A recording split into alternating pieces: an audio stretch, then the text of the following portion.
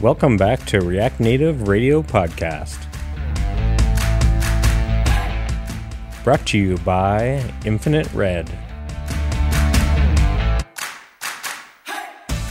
Episode 175, State Management in React Native.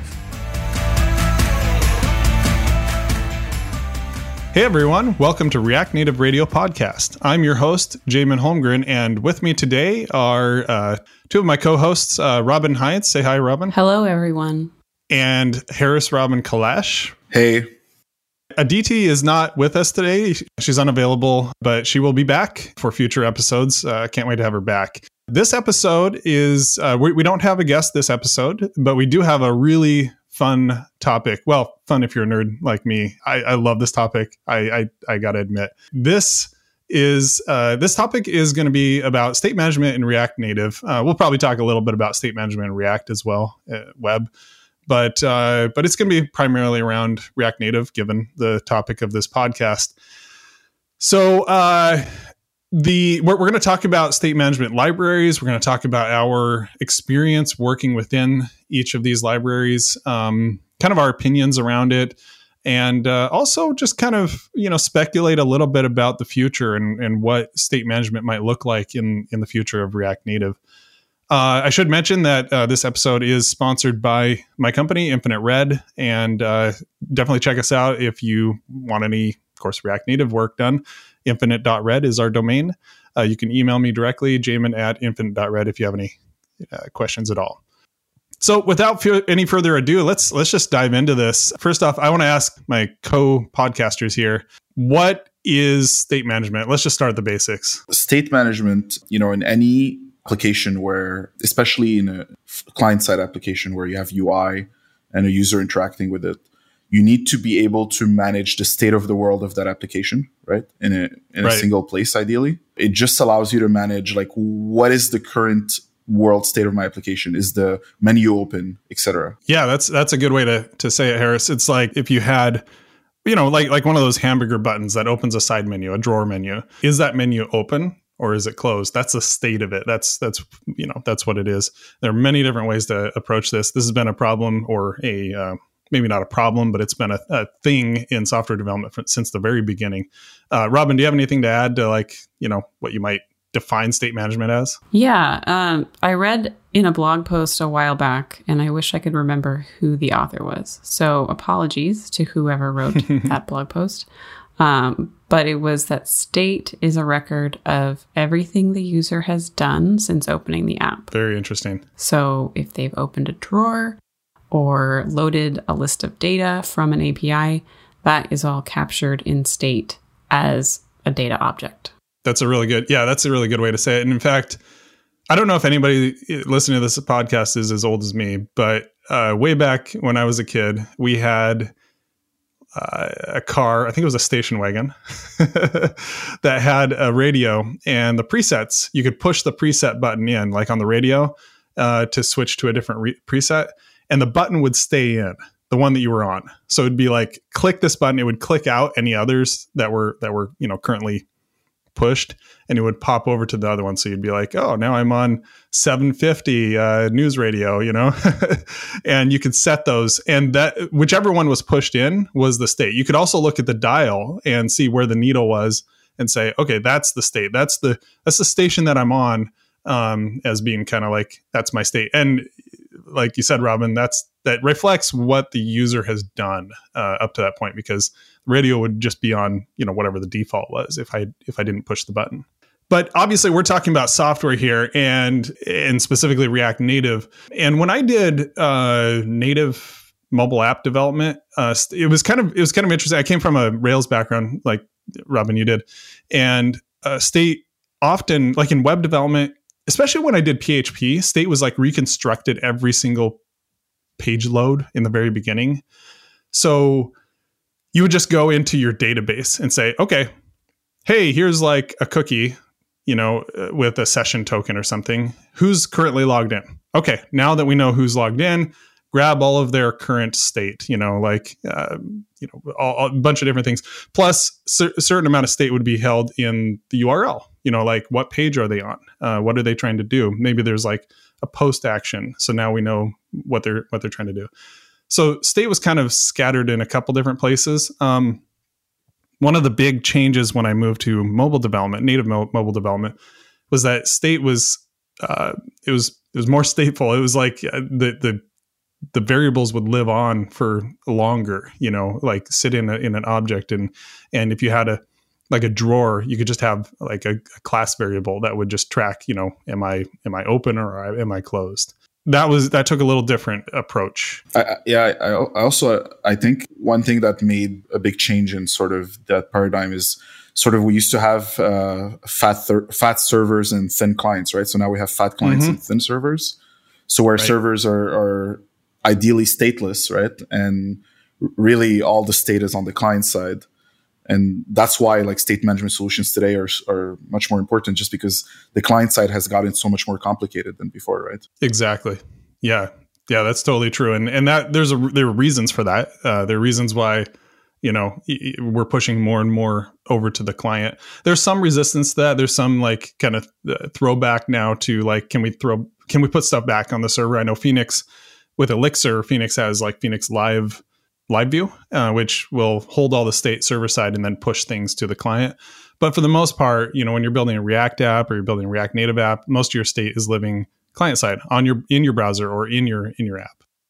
So there have been various approaches to this since React came out. I remember in the very beginning, Facebook, when they published React, also kind of came out with this thing. It was called Flux. It was like the Flux pattern. It wasn't so much a library, but it was more like a pattern of unidirectional data flow. Sorry, were you going to say that? Yeah, Robin? That's what I was going to say. Okay. And it was pretty confusing. And I don't think, Robin, you were working in React at that time. No, I was not. At that time, my idea of state management was Active Record. Active Record, exactly. And in Rails. In Rails, yeah.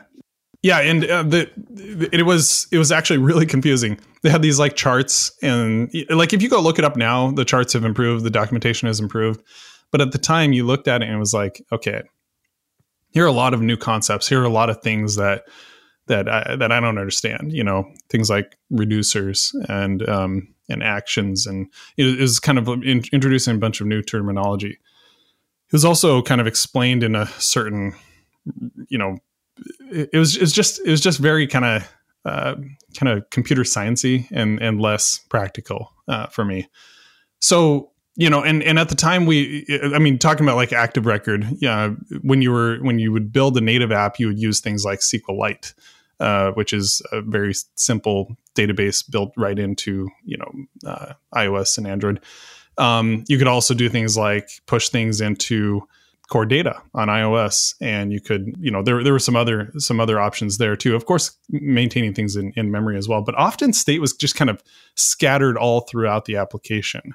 And so when we went to React and they came up with the Flux pattern, it was an attempt to kind of centralize that state. We were using Ember at the time, and Ember has its own kind of way of, it was actually bidirectional data flow at that point in Ember.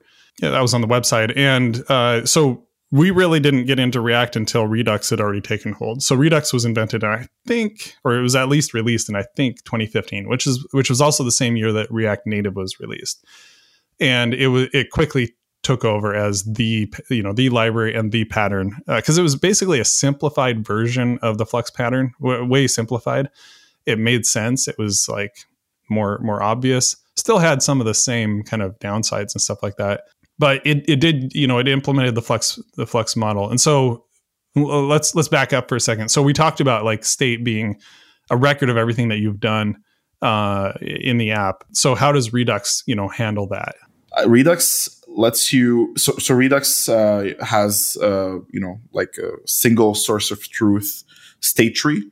So you can think of it as like this giant object that represents the entire state of your application, and it lets you modify it by using reducers. So what you're essentially doing is that you're passing in the entire state, modifying modifying it and making a copy of it really as you modify it, and returning a whole new state every single time, which sounds very, very inefficient.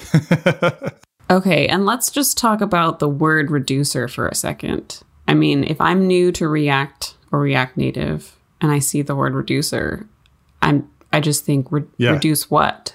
Well, it's just not an intuitive concept. It's very true. It's I think in Elm, which was either inspired by Redux or inspired Redux. I don't remember which direction that went. Elm inspired Redux. Okay. So I did some Elm, and Elm calls them updates, I think. Like this is an update. That makes more sense to me. There's an update function, and you pass in the the state, like Harris said, and any actions that you want to do on that state, and then it returns back a whole new object that represents the state at that point. And then it has ways using Redux React to propagate those changes to the components that need to be updated. One big selling point of Redux at the time, I remember, was always like this time traveling thing. It sounded really cool, but it comes down to, because you're modifying the state every time, and through an action, you're able to quickly implement like an undo. You're able to like go back in time in your state, basically, since your state changes over time and that's recorded, right? So yeah, implementing undo where your state is just scattered into like this object and that object is actually pretty tough. And then conversely, if you save everything into a SQL database, unless you take advantage of databases, kind of inherent features of rollback and stuff like that, it can also be difficult because, like when did something change? How did it change? So Redux really kind of nailed that. It's like, okay, we know what the previous state was because we have the previous state structure. We can hang on to it. Like we're making new copies. So just hang on to the old one and you can roll back that change. So time travel, undo, redo, etc. It was pretty cool in Redux. And there are other other things there too, like action creators. So like I'm triggering an action, so I need to create an action, which isn't it kind of counterintuitively. An action is an object; it's not like an event. It's not a function call. You're passing an object through to your reducer, and then beyond that, you also have to think about side effects. Side effects are events that are outside of the main flow of your application's functionality, and in turn, outside of your control. Yep, that makes sense. And a good example of this would be like when you're calling out to an API. This is something that you don't control you control when it starts, but you don't control when it ends, and then how that is handled once it comes back. So you need some way to handle those side effects.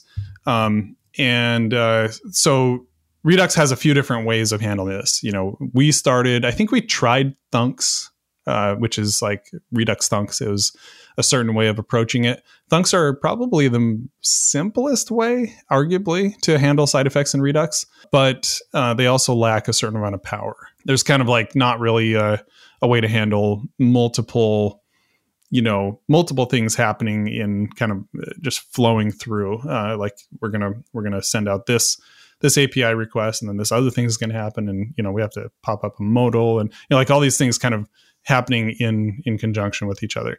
So we ended up moving to Redux Sagas, and that was the one that really stuck with us while we did Redux. Have either of you used Redux Sagas? Yeah, so I obviously used Sagas at Infinite Red during that period, and I don't think I ever truly understood Sagas. It always just felt like there was a lot of boilerplate, and anytime you wanted to add a new saga, you had to add code in 4 different places to make it fire when you wanted it to fire. I just found sagas confusing. Yeah. It also gets confusing when you have to run other sagas in your sagas, and then it's like it's hard to keep track. Yeah, and it kind of brings up sort of a broader theme within Redux, the complaint about boilerplate. Because boilerplate is kind of one of the things that when you first get into Redux, you're just like, wow, I'm touching a lot of files. I'm writing a lot of code just to do one thing.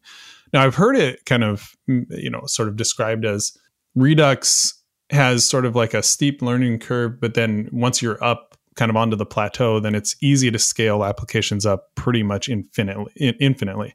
So you can get to a pretty large application, and the way that you add any sort of event or state is pretty similar to how you did in the beginning. It's, you're not having to kind of manage something that gets more and more unwieldy as time goes on. So that's sort of the trade-off there, is that it's like harder in the beginning, but easier as you scale, or at least that's kind of how it's sold. Yeah, I can see that.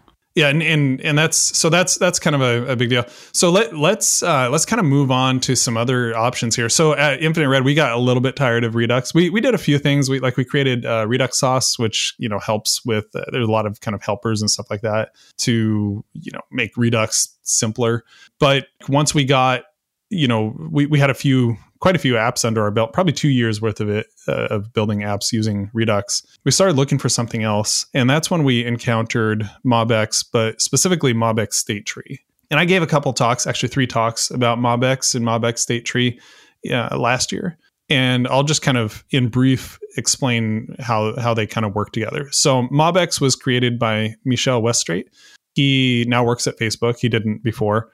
And it's sort of a reactive engine that allows you to watch certain values. And when they change, it triggers functions. It just triggers like a watcher. You're observing values. It's very, very slick. It's a very, very small amount of code. At React Live Amsterdam, I actually watched Max Gallo. He re-implemented MobX and MobX React in like 50 lines of code on the stage. It was pretty impressive. It was a slightly naive version, but when I went and looked at the code that's actually under the hood in MobX and MobX React, it wasn't that much different. Like there was some additional edge cases and stuff that it handles, but it's a pretty simple system. But MobX by itself is pretty unstructured. So like, how do you use MobX? Well, how do you want to use it? And that's not usually like how programmers want to approach it. Yeah, like they want to have sort of a pattern, like what is the best way to do this? And so MobX State Tree kind of came out of that, and Michel created that. It makes MobX more like Redux in the good ways by creating kind of a global store and the ability to run actions, which are just functions, just methods, basically. And you can also create views, which are like computed, like you already have some properties in your or some data in your store, and you just want a different view of it. Maybe it's sorted a different way. Maybe it's filtered a certain way. Yeah, I use views for things like if a user has a first and last name, I'll do a view called full name, or I'll use it for address formatting, really all sorts of things. Exactly. The data's already there. You don't want to like store it as a full name property, but you just need to access it once in a while to output it in that way. So we use MobX State Tree, and then another thing called MobX React Lite. MobX React Lite, basically, you just wrap a component in a function called observer, and it will observe any properties that are accessed from your store and from your models in a component. And if those properties and only those properties change, it will re-render just that component or any that are observing that. And it makes it extremely performant. Now, there are some downsides to MobX and MobX State Tree and et cetera, but it's honestly extremely powerful just right out of the box. Yeah, with MobX State Tree, you can get very far with just the basics. When you get into the more advanced features like middleware and lifecycle events, it gets quite a bit more complicated and also quite a bit more powerful, but you can get very far with just actions and properties and views. Yeah. One thing I love about MobX is how clean it keeps your views. Like from my experience when using Redux, you always end up having views full of logic just because it's just much more effort to go ahead and like make that more dry. Like you have to go and implement selectors, and with MobX, it's just really easy. Like the computed views are right there. It just ties in well together. Yeah. We're able to keep a lot of the business logic in models, which are infinitely more testable than views. So a lot of the logic that used to be in component classes, you can put in actions, which you can write unit tests for. So the separation of concerns is really nice. Yeah, totally. And you kind of touched on it, but like, how does MobX State Tree handle side effects? Yeah, so MobX State Tree uses flows, which are basically fancy async functions.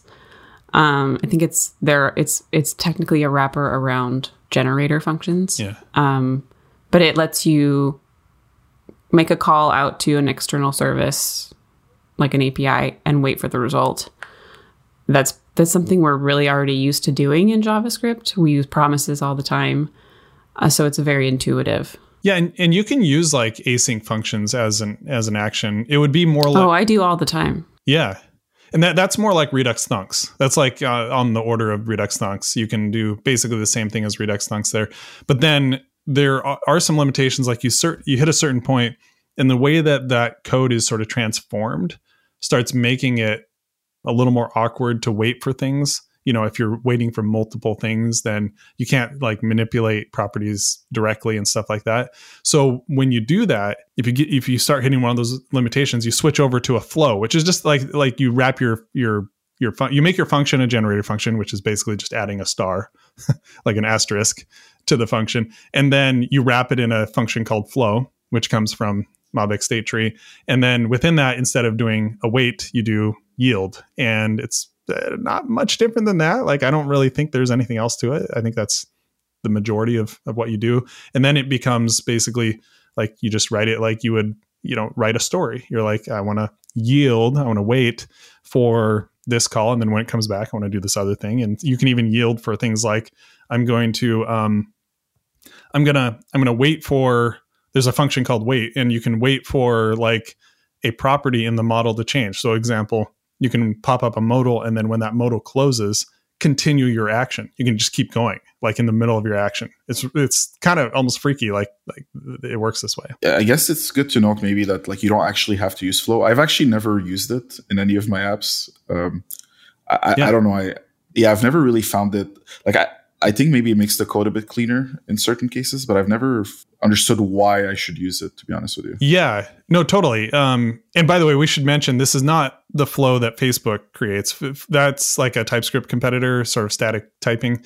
We're talking about a function. It's literally just a function from MobX State Tree that you pull in called flow. Yeah, and after 1-2 years of writing React Native apps with MobX State Tree, I think I've used Flow maybe once. I almost always just use regular async functions, which is even better because they're just functions. It's just JavaScript. Yeah. So you don't have to create an action. You just call a function. You give it some properties. Exactly. And it also just works really nicely in my brain because it's very object oriented, which calls back to my Rails days. I mean, you have model definition, and then you create a model instance, and you call functions and access properties directly on that object. So if like you have user and then user.load, it's very familiar. I wish that Aditi was here because I think Aditi, she's used Redux a lot more. She probably would be able to provide a little different perspective on this. We have 3 MobX State Tree fans here. But with that said, what are some of the downsides to MobX State Tree? And I'll actually start by saying it's often kind of thought of as magic. Like, you don't see exactly what's happening. Redux is basically a pattern that there's sort of a library wrapped around it, but it's just a pattern. And so everything you're writing feels like, just normal JavaScript. Well, until you get into like sagas and thunks and stuff. There's a lot of it. You have to touch a lot of files, but it just feels kind of like you can kind of follow it all the way through. MobX, it's like, how did this component just re-render? You don't necessarily know unless you've actually looked into like how they work under the hood. Yes, it is very much more magical, which can be frustrating when you're trying to debug a red screen or whatever. And speaking of red screens, that is another common complaint about MobX State Tree is that it can be a bit brittle. If you don't set your data in exactly the right way, you'll get objects die. Like you'll have objects die and then you'll get a red screen. So you have to make sure that your setting data appropriately and keeping track of which properties you're observing or which objects you're observing, and taking care of them before you replace them, which can be a little bit finicky. Yeah, and sometimes if you don't use it, forces you in a direction where, like, if you don't do that, it might bite you in the ass later. Because, for example, using references is something I've learned to start liking in MobX, because if you have a bunch of data and you don't have a reference to it and you start modifying that, or you add it to the tree and it's like it's the same data, it's going to complain. Or kind of what Robin was saying, where if something doesn't exist in the state tree anymore, that is going to complain, or, you have to detach this object from the tree before you can add it in another part of the state tree. I don't actually think you can have the same data in two parts of the state tree. That's actually why I stopped using references, because sometimes you want to keep a copy of the data in more than one place. And if it has the same reference on it, then you can't do that. Yeah. Can you explain what a reference is to people who don't use MobX state tree? So a reference is, like, if you're familiar with relational databases, it's like a primary key. It's the guaranteed unique identifier for that object. The ID. Yeah, right. And so instead of storing the whole object on the tree at that location, you would just store the ID. And then MobX would smartly look at it and say, oh, this is an ID. Let me go find it in the rest of the tree. And it kind of looks around until it finds that identifier and then pulls that back and lets you use that particular object. It's good in theory, but what I've run up against in practice is that with mobile applications, you're often not dealing with a single source of truth, especially if you're getting your data from an external API. Now, if your app is a standalone and it's sort of managing its own set of data, that's a different scenario, and it might work better in that scenario. But if you're loading data from an API, especially if it's paginated, as soon as you only have a partial set, one of your references could be bad. Yeah. So that's what I've run into a lot with references, and that they really work better when you know you have a full set of data and you're the single source of truth. I've gotten around that by storing the ID as, like, with a prefix. So it'd be like, maybe for a user's list, I want everybody's ID. But then for my profile, I want, profile dash my ID. And then I just store that separately. It's not ideal. It's something that I have a lot of ideas around, but I think, honestly, we could probably do a whole episode just on MobX state tree. And we probably should, to be honest. I think there's some really cool stuff there. What other libraries are there? Well, let's talk about just hooks and context. Like, let's start with, just what's built into React. So obviously React has its own state management to some degree. There's like set state, and then it turned into use state later with hooks. They also released the new version of React Context, which allows you to share state down a whole tree of components. And I've used that. It's pretty cool. You can, obviously, hooks are kind of cool. They're kind of fun to use. They have certain rules around them, but they're not that hard to learn. And then you can just store your state right there in your component. It's right at your fingertips. There's very little code. You're ready to go. So what do you all think about just using hooks and then moving data around your components using context? So I've never actually used just hooks and context in an app. So my first question would be, how do you persist it between app loads? Because I know with more robust state management libraries like Redux, you can take the entire state tree and plunk it in async storage and then rehydrate when the app comes back. So how would you deal with that?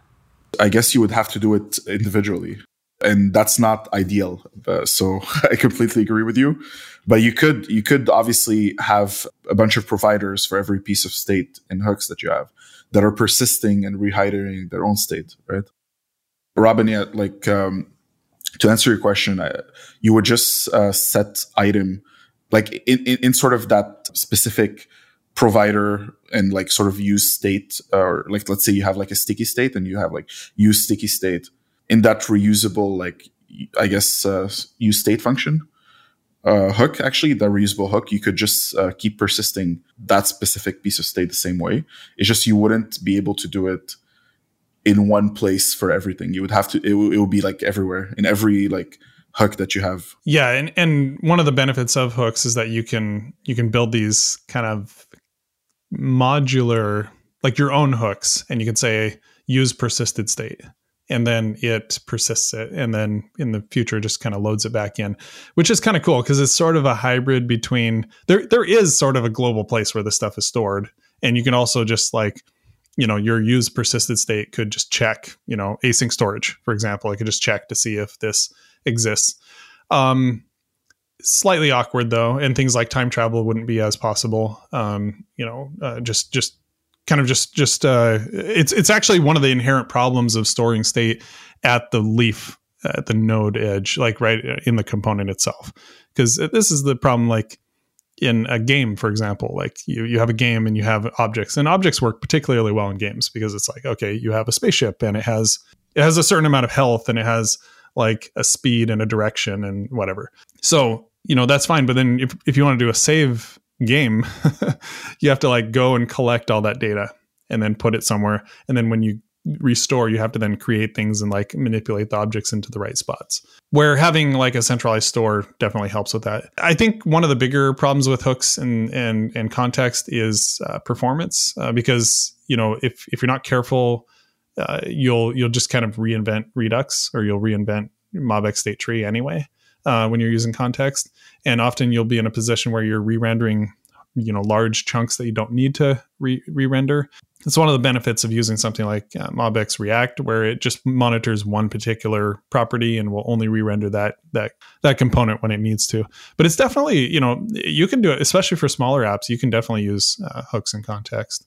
We're pretty far into this episode. Let's keep diving through some of the other, you know, options out there. So my business partner Gant Laborde created a really cool GitHub repo called React State Museum.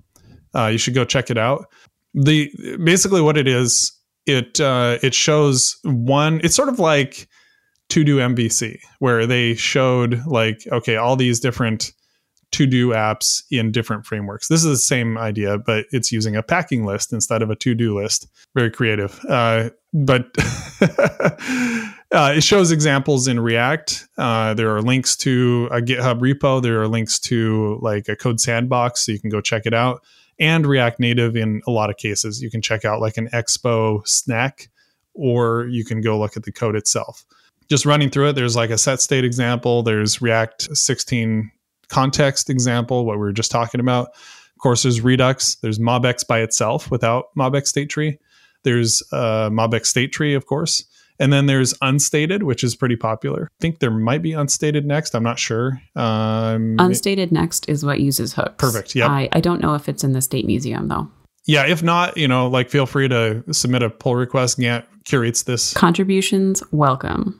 Absolutely. You can go look at... Hey, and Hacktoberfest is coming up. That's right. Yes. By the time you hear this, Hacktoberfest may be already underway. So that'd be a great way to contribute. One thing we haven't talked about is using GraphQL, Apollo, Apollo link state, etc. There are examples of that on the React State Museum. I think it's a cool concept, the idea of using GraphQL. It kind of is a little bit of a throwback. It's like throwing back to server state, basically. Like, we're going to store the state over there, and then we're going to just kind of seamlessly work between the server and the client side. There's also things like React Automata. Is that how you say that? Automata? I don't know. Automata? What's a mata with you? Freactal, Pure Store, React Observable Store, React Easy State, Rematch, Unistore. There are a lot of these that I actually haven't even heard of. Yeah, I was going to say, I haven't heard of most of these. I had no idea there were so many state management libraries. There are a ton. Immer was created by Michel, the same guy that created MobX and MobX State Tree. And Immer is a very interesting. We won't talk about Immer here, but it's a very interesting approach. It's definitely different than MobX.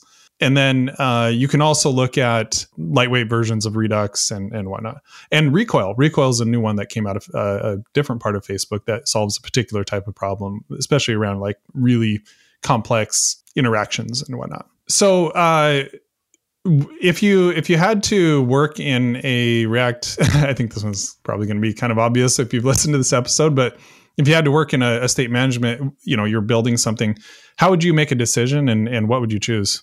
I would probably look at where my data is coming from. Am I loading data from an API? How often am I loading it? Do I need to load it on every single page? Is this a healthcare app? Am I not going to be able to store data because of HIPAA? Those are all considerations. Also, am I managing my own state as a standalone app and not connecting to an API? Those are all factors. Also, just how big is the app? How much data are we going to be using? How many screens are there? If it's just a few screens, then sure, we can manage state on each individual screen using hooks and context. That's no problem. But if it's bigger than that, we're probably going to want something more robust. Does it need to scale? Also, just what is my team comfortable using? Absolutely. That's a great list. And you can also mix and match a little bit. So if you chose MobX State, or actually you're using MobX State Tree in your current project, and you showed me a component where you actually used a hook, I think, to manage the state of that component. Yeah. So most of the time, I like to keep logic in MobX State Tree. But this was a case where there was a lot of logic, and it was all related to how the view was rendering. So I had 3 or 4 different use state calls all in the view layer. What's an example of that in like the one you're talking about? So the component I was building had basically a grid of small buttons and the ability to show more, which would display the entire list. Sort of like a tag cloud, right? Yeah. Yeah, exactly. So you would show more to show the entire list, and then it would show a less button. So you could show less to go back to basically a single line. But the kinds of things I was keeping track of were how many total buttons were in the list and how many were visible at any given time. Let's see, what else? I had to add, because of the way the grid was laid out, I had to add some placeholder views at the end to get Flexbox to render each item correctly if there were an odd number of items. So I had to do some modulo math to get everything to come out evenly. But I did that all using hooks. Yeah, that's cool. So you can just mix and match it in that case. Harris, same question to you. How would you kind of make a decision on what state management to use, and then what would you use? My answer won't be as, I guess, responsible as Robin's. I would use MobX just because it makes my life easier.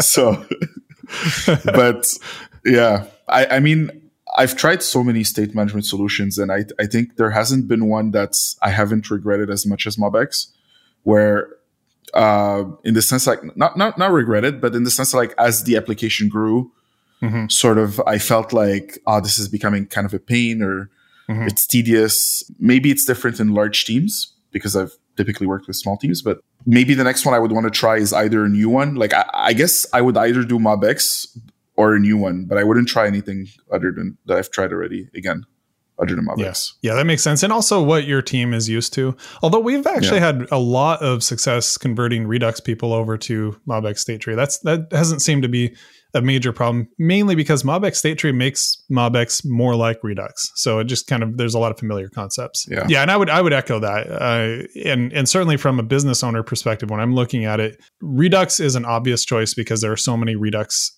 savvy engineers out there, and there's so much like third-party support and stuff. But MobX State Tree is probably like, and MobX itself they're definitely the solid runner-up in that category. And I would say probably 10% of React Native projects probably use MobX State Tree. I know when I'm giving those talks, I ask, and it's usually like 80% use Redux, 10% use MobX state tree, and 10% are like everything else, including just using hooks and context. There's a lot of unstated in there too, but unstated has some limitations. That's why they're kind of coming out with unstated next. But yeah, I think that's a great way to look at it. So at this point, I'd like to introduce a new section of the podcast. We are going to go into our fun part, and that is weird bugs. So weird bugs is it's a section where we just talk about weird bugs that we've encountered ourselves, or we've heard other people talk about, or we've just noticed in the wild. Not everybody's going to have a weird bug every single time that we do these episodes, but who's got a weird bug this time around? Yeah, so I think it was yesterday or the day before, one of our teammates pointed out that there was a PR to React Navigation fixing a bug where an event listener was added in using useEffect, but then when the component was unmounted, not only was the listener not removed, it was actually added again.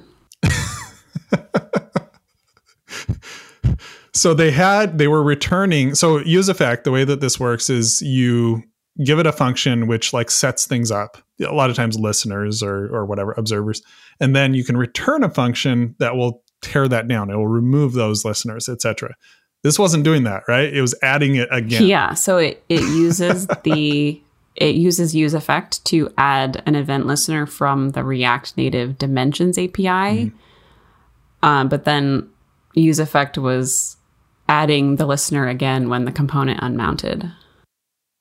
So that was not a great bug, but luckily this PR was changing it to remove the event listener rather than adding it again. So that's good. So the more that your application would run in React Navigation, and there were window dimensions changing to some degree, the more listeners you would pile up, and the more often, if a change happened, it would just run this function, the onChange function, over and over and over and over again. Maybe who knows how many times. Which is a bit of a memory leak. Exactly.